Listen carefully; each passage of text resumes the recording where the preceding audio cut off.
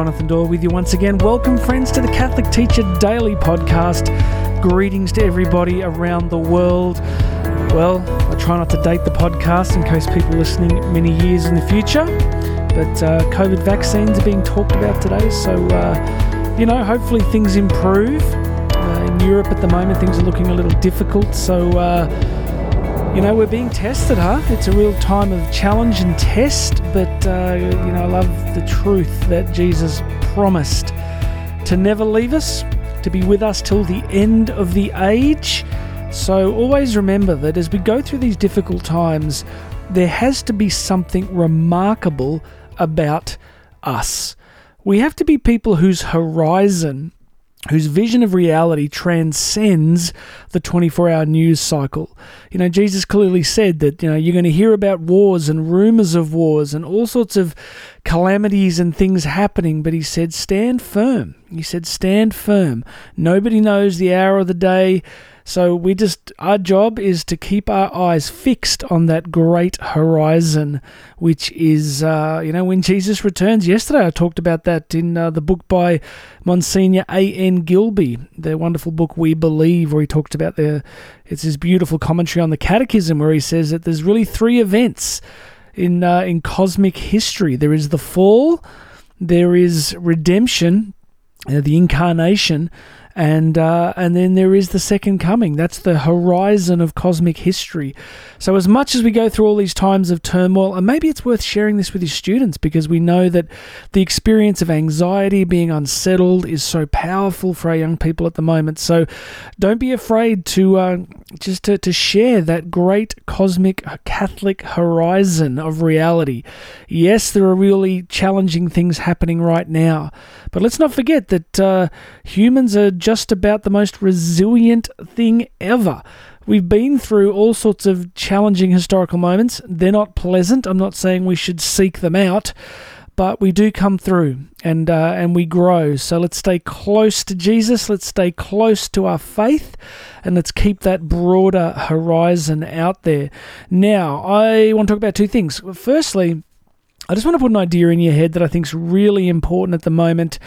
As we see large amounts of cultural upheaval, I want to talk specifically, I'm going to do this very carefully. You'll be aware, no doubt, of some of the protest movements taking place in professional sports around the world in relation to complex socio-cultural phenomena. Did you notice how diplomatically I just did that? Very diplomatic indeed. So, but you are aware of some of these things taking place. And yesterday I read a story about our national cricket team here in Australia, who are going to undertake a somewhat elaborate protest in an upcoming game of cricket. I think it's with the Indian team. Not worth going into detail, but it's quite an elaborate ritual. It involves taking off their shoes and doing all sorts of stuff. And what sort of came home to me as I read that article was, for many years, speaking to Catholic teachers around the world in seminars, I would share with them the beautiful Catholic line, Capax Dei. Capax Dei is the beautiful Latin term which simply means the capacity for God. So Capax Dei, that's C-A-P-A-X, Capax Dei means the capacity for God. And Capax Dei describes a fundamental ontological attribute of our enfleshment as ensouled human persons. Wow. What does it mean? It means that we have the capacity for God. We have been created to desire the presence and the reality of God. You're very familiar, of course, with St. Augustine's great quote, "You have made us for yourself, O Lord, and our hearts are restless until they rest in Thee." So one of the great truths about what we are as persons and what we really need to be sharing with our students is this ontological truth. So ontological truths are truths about the essence of personhood. And again, we're all living in a world that is, in a complex dance with scientific materialism, postmodernism, post-enlightenment philosophies, where it's very difficult, or it's meant to be difficult, to make truth claims. But I'm making one here on this podcast, friends. You're hearing it live. I'm making the truth that we are Capax Day and that we are made for relationship with God. And related to that, and here's the link to the protest with the cricket, is that we are deeply religious beings. And I'm going to suggest that a lot of what we're seeing in the protest rituals is a highly religious event. You'll notice that there are certain high priests. You'll notice that there are certain people who have taken cultural high ground, and it's an extremely moral phenomenon. So the people doing this provide judgment on who is good and who is evil, what behaviours are acceptable and what behaviours are not acceptable. And now we see our sporting stars undertaking rather complex, and I'm going to say quasi-religious rituals.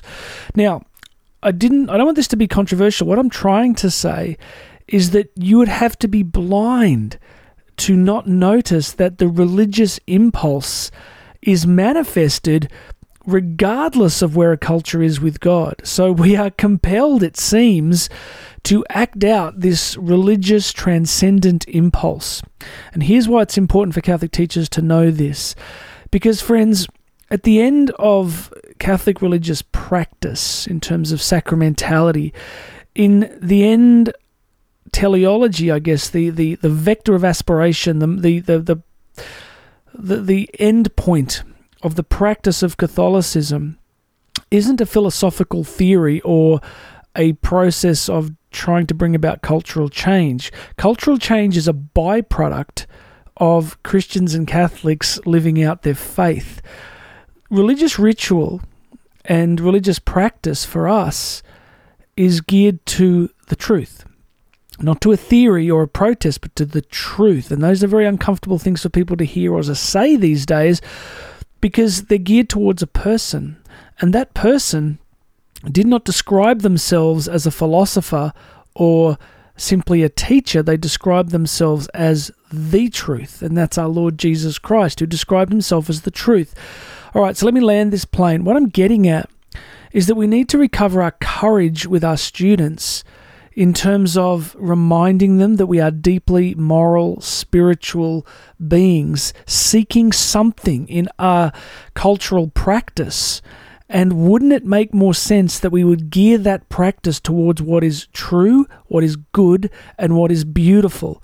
And I know some of you are saying, well, couldn't we do this as well as supporting and advocating cultural change? I would say that the cultural change happens as a result of us living out the depth and the deep reality of our faith. So all of this is simply to say, let's remind our students that we are Capax Day. Let's remind ourselves that it's okay to practice our religion. So I got up this morning, prayed the Divine Office and prayed the Rosary. Why? Because I'm trying to be super pious and impress people? No, because I love to practice my faith. I find that grounding myself in those ancient Catholic rituals shape me. They change me over time. With all my failing and sin and problems, I become someone in the process of practicing my faith. Okay, I'm going to wrap up pretty much there. There is something I wanted to do, but I might leave that for tomorrow. Look, let me know what you think about that in the comments, please. I got some beautiful comments yesterday, so let me know what you think. And let's have the courage to be what we are, Capax Day, God-seeking beings. And as physical beings, we need to practice our faith physically. We need to see things, hear things, touch things, smell things. Believe it or not, it's going to blow some people's minds. I actually have a little incense burner here, and I found some of the world's most beautiful Catholic incense from a monastery. And every day down here, I've got a beautiful prayer space near the studio, and I just, burn a little bit of incense. Why? Because I'm crazy? No, because it's got deep roots in the Old Testament. Deep roots in the Old Testament. The prayers of the people of God ascending to heaven. And also that it's just a beautiful smell because we're physical beings. So you see why this practice matters. And to link all this up, we're seeing these practices take place in our cultural landscape, and we're forgetting that they're not quite aiming at exactly the truth, the ontological truth of personhood. That's heavy, isn't it? All right, listen, that's it for today. I just want to encourage you. You are at the forefront of significant cultural change. Every crazy, evil philosopher, realized that if you want to change the world, you really go after the youth. So you are positioned to bring the truth of, what we are as persons, the truth about our destiny. Be courageous. This is not a time for obfuscation and grey. This is a time for clearly stating things and being brave. And we cannot do that in our own strength. That is why my prayer each day involves a moment of really asking the Holy Spirit to give me insight, creativity, courage, guidance. So please, my friend, be praying for that as well. Please be praying for that. All right, listen, God bless you. This has been the Catholic Teacher Daily Podcast. Please go and check out the website, onecatholicteacher.com, onecatholicteacher.com. Go check it out. Please make sure you subscribe. Put your details in there anywhere on the website and you'll be on the daily list. Please subscribe to the podcast. Share this with some friends. Go and check out the resources page on onecatholicteacher.com. Take a free trial of the Going Deeper resource. God bless you, everybody. My name's Jonathan Doyle. This has been the Catholic Teacher Daily Podcast, and I'll have another message for you tomorrow.